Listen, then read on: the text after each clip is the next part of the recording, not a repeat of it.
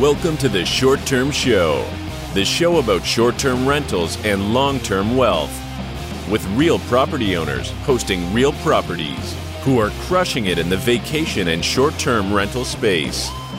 And here's your host, Avery Carl.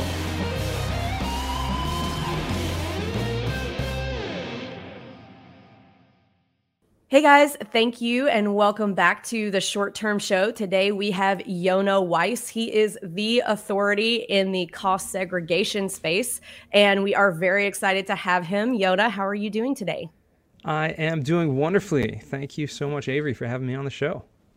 Yeah, thank you so much for coming. So I know we have a ton of clients in common. There are probably a lot of people listening today who have no idea what a cost segregation analysis is. You're doing one for me right now, and I don't really even know what it is. So can you just give us a little bit of background on what that is, what the process looks like, what the benefits are of a cost seg?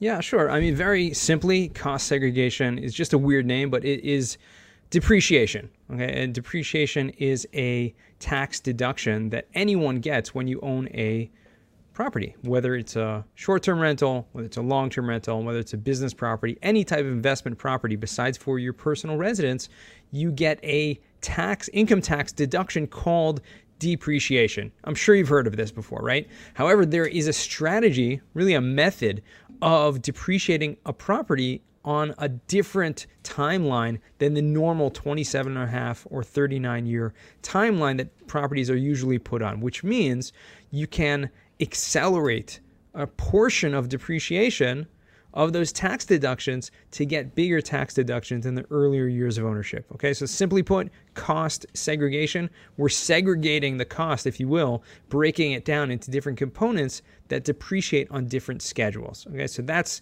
in a nutshell what it is. How it's done is a very specific engineering method of an construction engineer actually coming to the property, understanding what the tax code says about all these different individual components, like personal property, like furniture and stuff like that, depreciates on a 5-year schedule. Stuff like pavement on a 15-year schedule. So you have a driveway or parking lot and things like that. So they need to know, and there are dozens of categories that a property can break up into these different components. Awesome. So can anyone just go get a cost segregation? Like, is this something that, so say somebody owns like 10 properties, they can just say, hey, I think I want to do this one, and they just go do it? Is there a better time in one's investment career to do a cost seg or to not do one? Yeah, it can be really done at any point. A lot of people like to get it done in the first year of ownership, to really get it set up from the get-go, get your taxes straight from the first year going forward. However, this is something that can be done retroactively. If you've owned a property for a year or a number of years, you can actually get the tax deductions that you missed in previous years. You can get that and take that going forward as well. So it is something that really should be looked at on an individual basis. Everyone's tax planning strategy is different, and so I'm not here to tell you what you should or shouldn't be doing. That's something you should definitely consult with your CPA, your tax strategist with. But it is certainly something that is a strategy a lot of people are using in order to lower their tax liability. Literally, I mean, I like to say this, but it's so true. Literally, people paying little to no income tax, not only on their rental properties, but in many cases on any other income as well. Awesome. So there's one thing that you said in the previous answer that kind of caught my eye. So a lot of my clients, a lot of short-term rental investors, their properties come furnished, and they're furnished rentals. So you mentioned there are different parts of the property, like the furniture or the driveway, that can be depreciated. So are you able to depreciate the furniture on some of these things? Yeah, absolutely. And so depreciation, I just want to clarify one thing, because it sounds bad. It sounds like, oh, it's going down in value. I'm depreciating. I'm causing something to go down in value. It's not what you're doing. It's a tax term, that it's a borrowed term, really, that they took that things go down in value. So let's just get that clear out of the way, because I know people hear the word and they're like, what? I don't want to depreciate.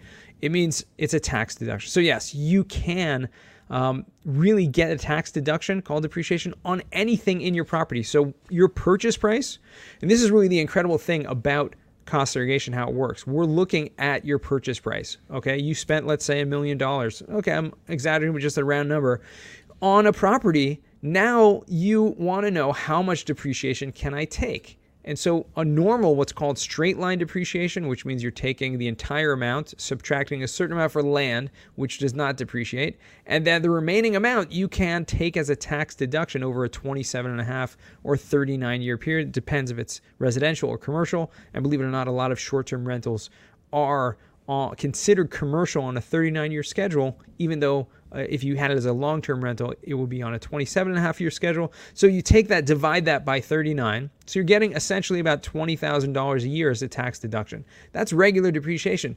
Once you come and identify, oh, wait a second, there's all these furniture, there's cabinets, there's appliances, maybe there's, fixtures and window treatments and all kinds of the flooring, the carpeting, or things like that. All of that. And especially, like you said, short-term rentals can have, a lot of amenities. I mean, one of our clients, showed us picture, the engineer, I saw the pictures, like a pool table and, foosball table and, all these fountains and all these kind of stuff, which is all of that can be depreciated on a 5-year schedule, meaning anything inside the property that's not structural. So yes, we're coming in, identifying all those individual items, and then you're able to take the value of those components, of those assets, really, as a tax deduction at a faster rate over a 5-year schedule. That is so interesting. So let me ask this question. So a property that is furnished with really, really, really high-end furniture versus like IKEA, does that come into play at all, the value of the furniture and how much it can depreciate? Yeah, it definitely can. One thing that's interesting about depreciation is when you are buying furniture after the acquisition. Okay, so your acquisition, you're depreciating the whole property as one. And then with that one property, you can break down into these different categories.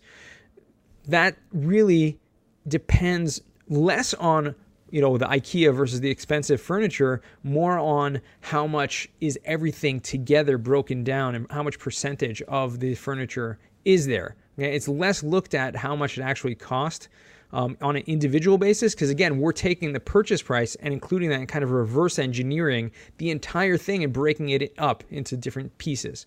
So that's different than if you bought a property, you're depreciating that, and then you go out afterwards and buy furniture. Now you can actually take the real 100% value of that furniture and take that as a tax deduction because it was placed in service, put in your property after you already purchased the property. So a little complicated there. A little bit, yeah. And I'm somebody who is not well versed in this kind of stuff at all, so I'm just very much a newbie asking you these questions, hoping that my other newbie listeners can get some good information out of this. Sure. So how is it determined the value of these properties other than the purchase price of how much you're going to be able to depreciate it in the first year on the cost seg? Yeah, I mean, the IRS requires you to use the purchase price. Unfortunately, it doesn't matter what your, what the value of the property is. Let's say you got an appraisal for, twice the value of the actual amount that you spent. Unfortunately, from a tax perspective, they're only allowing you to deduct on an overall, basis how much was spent. So regardless of how much you put in, and actually you can get it financed. And so you're able to take the tax deduction, the depreciation based on the purchase price. Even if you only put down 10% or 20%, you now get to take that tax deduction of the entire amount. So I do want to clarify something. Just you mentioned about how much you can get in the first year. There is something that is called 100% bonus depreciation, which essentially allows you to take a huge first-year tax deduction. Because essentially what we're doing, like I said, is we're breaking down a property from structural, which is 27.5, 39-year, and accelerating certain aspects like furniture and appliances, that stuff on a 5-year schedule, other stuff outside the building called land improvements, pavement, landscaping, fencing, all that stuff on a 15-year schedule. So essentially we're accelerating to different faster schedules, 5-year, 15-year property. Once you've done that, there's a new law that says you have the option to take 100% of that accelerated depreciation in the first year as a tax deduction. Okay, this is huge. This is, called bonus depreciation. So essentially what we're doing is we're looking at about typically 20 to 30% of the overall property value and taking that as a accelerated depreciation deduction, and you have the option to take that in the first year. So just to put that in numbers, because I know a lot of people aren't numbers people, buy $1 million property, separate it a little bit for land, you're left with, let's say, $900,000, okay? 20% of that, we're talking about $180,000. Very, very conservative here. $180,000, $200,000 of first year tax deduction. Okay, so you may have put down 20%, $200,000 in the first year. You can take that entire amount as a tax deduction. Again, this is going against your income tax, so it's a huge benefit to literally wipe out your income tax liability.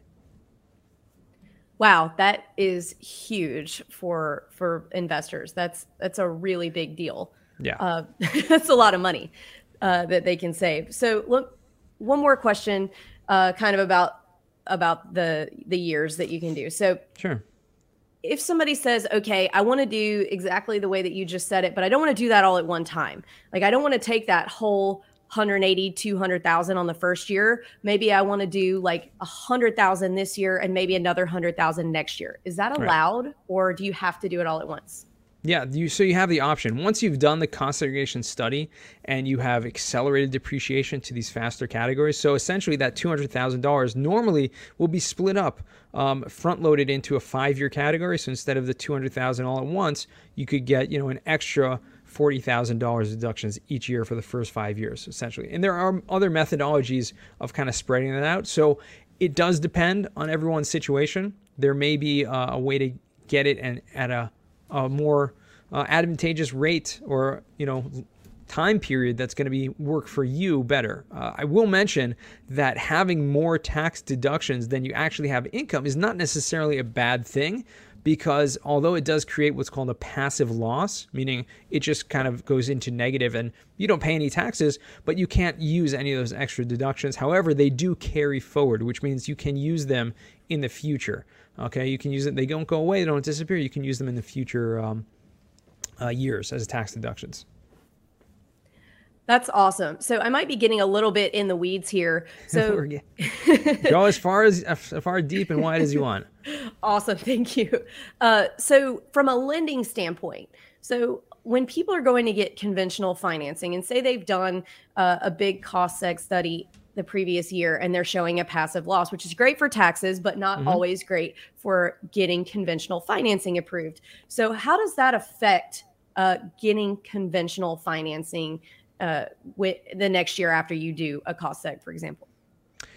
It's unfortunately that a lot of lenders are not savvy enough to understand that depreciation is not a real loss. It's not a real, you're not showing a real loss. It's a paper loss, which means, a savvy lender, and believe your question is very valid because it comes up a lot. And unfortunately, there are a lot of conventional lenders, banks, especially smaller banks that are residential lenders, are not used to this. And so they treat Schedule E income, which is the passive income, the same as they would treat the active income. And that's just wrong. In the rules, and any commercial lender knows this, that depreciation, the deduction should be added back. Because think about it like this. If you made $100,000 of income from your short-term rentals and you got $100,000 of tax deductions, so you're paying zero taxes, and so you're showing that you made, on paper, zero income, but that's just not true. You actually have now $100,000 in the bank. So it actually is better because you're not paying taxes. Had you paid taxes on that, you would have had to pay a 30, 40% tax rate. You would have a lot less money than you actually have by taking those extra tax deductions. So it makes no sense logically to me. I have found that there are lenders, like I mentioned, that just are not savvy enough or not aware of that. So my advice to that would just be to shop around and find those lenders who know what they're talking about and can help you.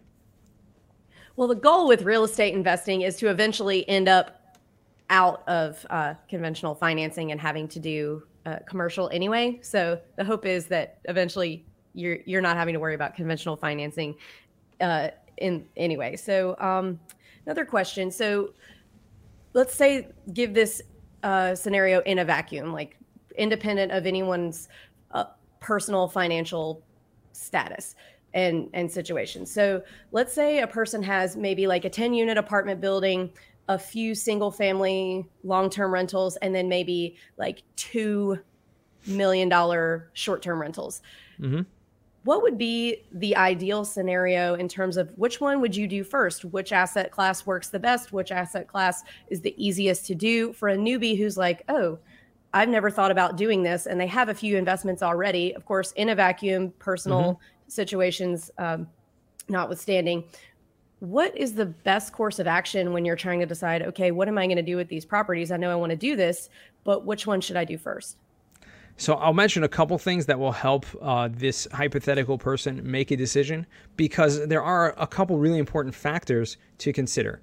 But even before I mention that, I will say that we always run a free feasibility analysis, which means you can know for any property ahead of time what the potential tax savings would be for any individual property before actually getting a cost segregation study done.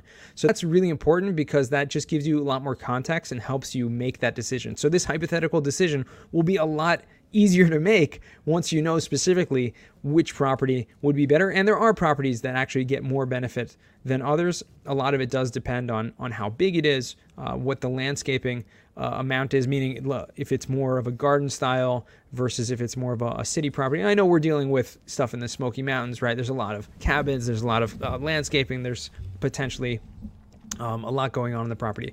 However, that's one thing. Commercial properties tend to have a little bit more of accelerated depreciation. So for example, multifamily properties or even retail office, and we do this for any type of property whatsoever. So that's the one thing. So the two things that I will mention that will help make the decision easier, besides for that free feasibility analysis, is number one, you have to look at your individual tax situation. What is going to make sense for you?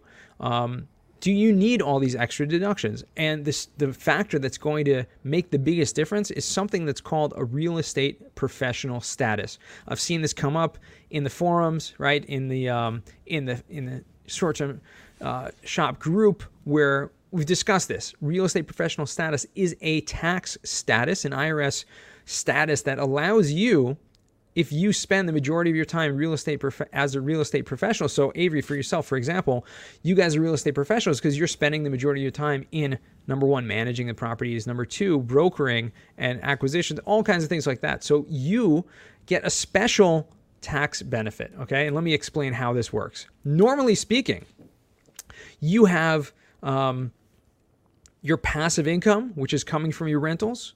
That goes... this depreciation that we're creating, this cost segregation we're doing, is considered a passive deduction. And that passive deduction goes against your passive income. Okay, so Schedule E. Okay, that's first and foremost. Any extra deductions that you may have, and you may have a lot more deductions if you do cost segregation beyond your income, you can use that. If you're a real estate professional, you can now use that against your ordinary income as well, or any other active income from any other source. If you're a broker, you're making a lot of money as a broker, getting commissions and things like that, that's taxed at the highest tax rate possible. If you're a wholesaler, or you're doing fix and flips, or you're doing anything else, that income's taxed at the highest rate possible. Getting your rental property deductions to now offset that can only be done if you or your spouse, only one of you needs to get this status, are a real estate professional. So this is something that is probably the most important factor to decide which property. So now back to our vacuum and the properties themselves, I will say that getting that feasibility analysis helps you understand which one will actually be better. But multifamily usually gets more garden style type of apartments, especially if the furnishings are a lot nicer, get more tax benefits than others. Awesome. One thing I want to zoom in on that you just said, and I know you're not a CPA, but from where you're sitting, you do have some experience with this. So a lot of people ask about, how do I get real estate professional status? It's obvious for somebody like me, who I am full-time in real estate, but a lot of people, like a lot of physicians who are investing in real estate part-time, maybe they want their spouse to be able to get that real estate professional status. What does that look like? How does someone who is not a full-time real estate agent or investor get that? So I'll mention two things. So first of all, it's very difficult if you have a full-time job to also get the real estate professional status. However, a spouse can get it. And if one spouse has that status, then you can both apply it to both of your incomes. Okay, so that's really important. And I've seen a lot of people do it this way. So how to get the real estate professional status, I'll talk about. There's two qualifications, but I will mention that short-term rentals have a special status that you may not even need the real estate professional status in order to use that income or those deductions to offset active income. Okay, so I'll touch on both of those points. So really two very specific things. Number one, how do we get the status? Two qualifications. And number two, short-term rentals have a very, very specific rule that actually kind of overrides that, if you will, and allows you to get these, to use those deductions even if you're not a real estate professional. Okay? So number one is there are two factors. You need to be spending the majority of your time in the real estate trade or business, okay, which means you cannot really have another full-time job in order to get this status, but you need to be tracking your hours. So what does that consist of? If you're operating, managing, brokering, acquiring, doing construction, anything that's really dealing with rental properties, okay? So if you're managing them, self-managing, and you're spending enough time, and that's your full-time job or your most full-time job, even if you have another part-time job, if you're spending more time in that than your other part-time job, then you could qualify. You need to have, the second qualification is 750 hours a year. And so these hours really need to be tracked in some way or another. You write down or track those hours saying, I'm spending X amount of time actually really involved in the operations and the management of the property. So it's not enough just to kind of be looking at things, or even doing bookkeeping, for example, is not really considered real operational managing of the property. But there are things that are considered that. Again, I'm not a CPA, and although I do know more about the subject than most CPAs out there, I would recommend you to speak to your specific CPA to make sure that you can fit that qualification. And I'll touch on the second point, which is something really unique regarding short-term rentals, is that, like I mentioned, they have a little bit of a different status than other rental properties for some reason or another. And I really don't even know why that is. But regardless of why that is, that's the reality. So the tax law tax courts ruled that you can use, as long as you have 500 hours and you are, again, materially participating, which means you're actually involved in the hospitality aspect of it, which can be difficult if you're managing properties remotely.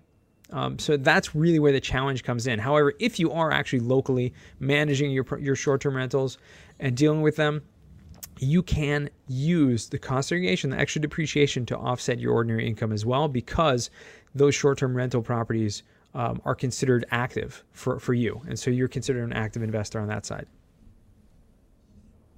Awesome. That was a really, really great nugget, because so many people have questions about that real estate status, the real estate professional status. Sorry. Yeah. So awesome information there. So zooming back out, a different question. So are the regulations around cost segging, are those different in different states, or is it like one federal regulation and law? So typically, cost segregation depreciation is federal tax law. All the rules and regulations are put out by the IRS, so they're in the the tax code, which is federal tax. There is one difference that certain, and you can take these deductions on your federal taxes, and you can take them on your state taxes as well. So you can use those deductions across both. However, there are some states, I'm not sure of all of them. I believe California, New York, I want to say Pennsylvania. There might be one other. I think there are 3 or 4 states that do not recognize the 100% bonus depreciation, which means, which was a new tax law that came out a couple years ago. And so you can still do cost segregation, you can still accelerate the depreciation, and you can take bonus depreciation on a federal level, your federal taxes, but then when you go into your state taxes, your state tax income, if you're in one of those states, you can't use the bonus depreciation to offset that. So that's the one difference. Otherwise, yes, it's recognized across the board. Okay, good to know. I've in the past 10 years only lived in states that do not have state income tax. So the whole state income tax thing is kind of foreign to me when talking about taxes. So you wouldn't say that there are necessarily any states that are less friendly towards doing cost segregation than others? No, not whatsoever. Awesome. So is there ever a time when you would advise someone against doing a cost segregation analysis? Sure. And the first conversation I always have with people is just to understand their business plan, to understand, what they're planning on doing with this property and what their overall real estate goals are, because it can make sense. Because if you can have income and then offset that and not have to pay income taxes for even 1 year or 5 years or 10 years, that's going to be awesome. That's really going to help you to scale by having more income to reinvest. There are a couple cases where I do recommend not doing it. And number one is, first of all, if the property is too small, and too small is kind of relative, but usually anything purchased for over $500,000 is like a no-brainer. Okay, at that point, there's so much tax benefit there. It makes sense because, again, we're taking a percentage of that overall purchase price and then how much of that we can take as an upfront tax deduction. The smaller you get, right, the smaller that percentage is going to be. So if you're talking about a $100,000 single family, it's not going to be as beneficial because you're only going to take maybe 20% of that, a $20,000 tax deduction. Again, it's not a lot to get done. So that's one case where I would advise against it. The other case would be if you're planning on holding a property very short term. When I say very short term, is less than 2 years. Okay, so if you're holding it less than a year and it's really more like a flip, that itself is, if you never place it in service and you never actually rented it out, that's not even considered rental property. You don't get depreciation. But if you do hold it for a year and it's more than a flip, but you're holding less than 2 years, on the sale of a property, you have a tax called depreciation recapture tax, which means you have to pay, or you're subject to a tax on the amount of depreciation that you took. Within the first 2 years, to get that tax deduction and then now pay a tax on it later, you still benefit there, but it's a lot less than if you were to hold the property for 3, 4, 5 or more years. Okay, so it basically doesn't make sense to do really the lower budget properties, and it probably doesn't make sense if you're planning to turn around and sell them super quickly. Correct. Yeah. Awesome. So getting towards the end of our podcast, I'm sure a lot of people listening who aren't familiar with this process have a lot of questions around what it costs to do something like this, because this sounds like a very complicated process for somebody who might be new to investing. Right. What are the costs typically associated with getting one of these things done? So traditionally, it has cost a few $1,000s to get a cost segregation study done. For larger multifamily or commercial properties, can be anywhere upwards of $4,000 or $5,000, which is really not a lot when you're talking about getting a few $100,000s of tax benefit. It's really not a lot. However, we recognize that short-term rentals, and this is just something we came up with recently, short-term rentals are becoming much more popular, and single families can still get a lot of benefit, but the more you have to pay to get it done, the less it makes sense, right? If you're getting X amount of tax deductions, but then have to pay a few $1,000s to get it done, it makes less sense. So we actually came out this year to discount that heavily. I'm not sure how long this is going to last. Truthfully, we're kind of testing the waters, but we kind of lowered our price for short-term rentals specifically to around, depending on the property, and again, temporarily at least around $1,500 to $2,000 to get it done, which is usually half the price of what a commercial or multifamily property might cost to get done. That's not bad at all. No, not at all. All right, so what advice would you give a new investor who maybe doesn't have any investments yet, working on getting a few things, and they're trying to plan for the future? What advice would you give a new investor getting into investing? Well, first and foremost, just keep learning. Okay, educate yourself as much as possible, and for me, that it's listening to podcasts like this. There's incredible content out there, whether it's Bigger Pockets, forums, and things like that, or Facebook groups, where you can really ask a lot of people who are doing exactly what you want to do. and just learn from them. So if you know anyone personally, just ask them questions or hang out with them. And if you don't, virtually make friends with people like, myself and Avery and the group and all the people out there who have done just that, have invested. I myself don't own any short-term rentals, but after being involved in the Facebook group for a couple of months now, I'm like really interested in it because I'm learning more. And so the only way you can really kind of get started is by educating yourself. So continue that at any point. The second thing I would say, and well, first of all, you need a lot of humility to do that, to continue learning and realizing that even though you may be a very smart person, there's so much to learn from everyone, and each person has their own experiences that you can learn from. So the second thing I would say is, don't wait. Don't wait too long, right? Jump in, right? Don't think I need X amount of money, right, in order to do it. No, maybe there are strategies or ways that you can figure out or educate yourself about how to get involved sooner, because there's a famous quote, when was the best time, to invest in real estate? And they say, 20 years ago, right? When's the second best time? Right, today. So don't hesitate. Try to learn as much as you can, but pull the trigger and jump in as soon as you think feasible. That is such great advice, to find someone that is successfully doing what you want to do and make friends with them and learn from them. And then also don't hesitate. I know when we first bought our first property, we had $100,000 budget, and I made a little financial plan for our family, and I put us on a $20 a day budget each, just my husband and I, to save up for that $100,000 property and for the down payment. And it took about a year to save that up, and by that time, those $100,000 properties were in the 130s. So definitely, you do have to jump pretty quickly when you want to start investing. So last question for you is, what is your favorite book that has impacted your mindset?